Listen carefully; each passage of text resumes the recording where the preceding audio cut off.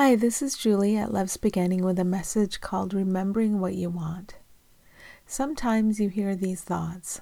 I don't like what they did. I don't like what they are doing. Now pan the camera way back.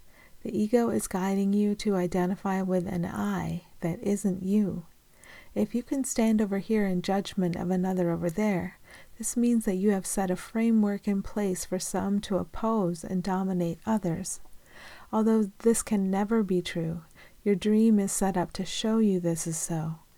This is why you must become very calm, quiet, and present within the dream. You must listen for the guidance that guides you through and out of what you cannot judge. Whatever you're looking at, you're always looking at peace. When you're feeling one of ego's many emotions, you have interposed a distractor to fool you. When you interpose a distractor to fool you, it is because you believe this is what you want. So in this condition, you need help. Ask for it. Somehow I have forgotten what I want. Please help me to remember what I want. The ego will always tell you that it knows what you want and don't want, but the ego always lies. This is why you need to ask for help when you feel the disquiet of believing ego's thoughts. Spirit is always here to remind you of what you want more than this. We invite you to look upon this thought. I'm not getting what I want. Look at this. Look at this I. It is a fictional I shown to you by ego, and you identify with it. The feeling of disquiet is your indicator that you are identifying as something that can never be. That's why this I feels like clothes that don't fit. What you want is always a fiction because you lack nothing. What you already have is always the truth. You can always ask to be shown what you already have.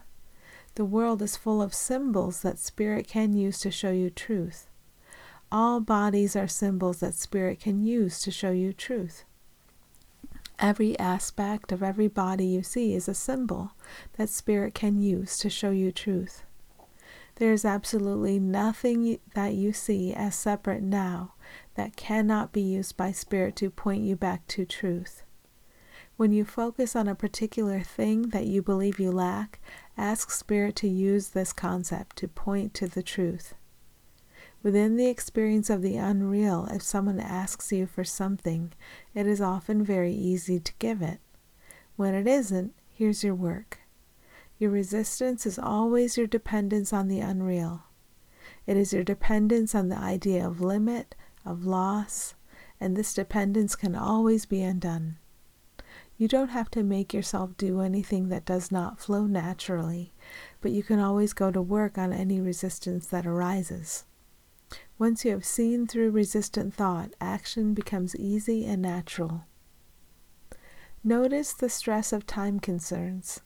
This stress indicates your reliance on what is unreal. Here again is this sense of constriction, of limit.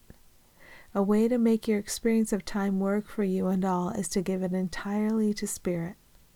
Time is only a symbol, and Spirit can use symbols very flexibly and joyfully. Relax out of the constriction anywhere you feel it, and relax into what is here for you and all. What is here for you and all is very benign and loving, and it is you. We rejoice to see you recognize what is real as yourself, and to see you recognize it in those you call other. Thanks for listening.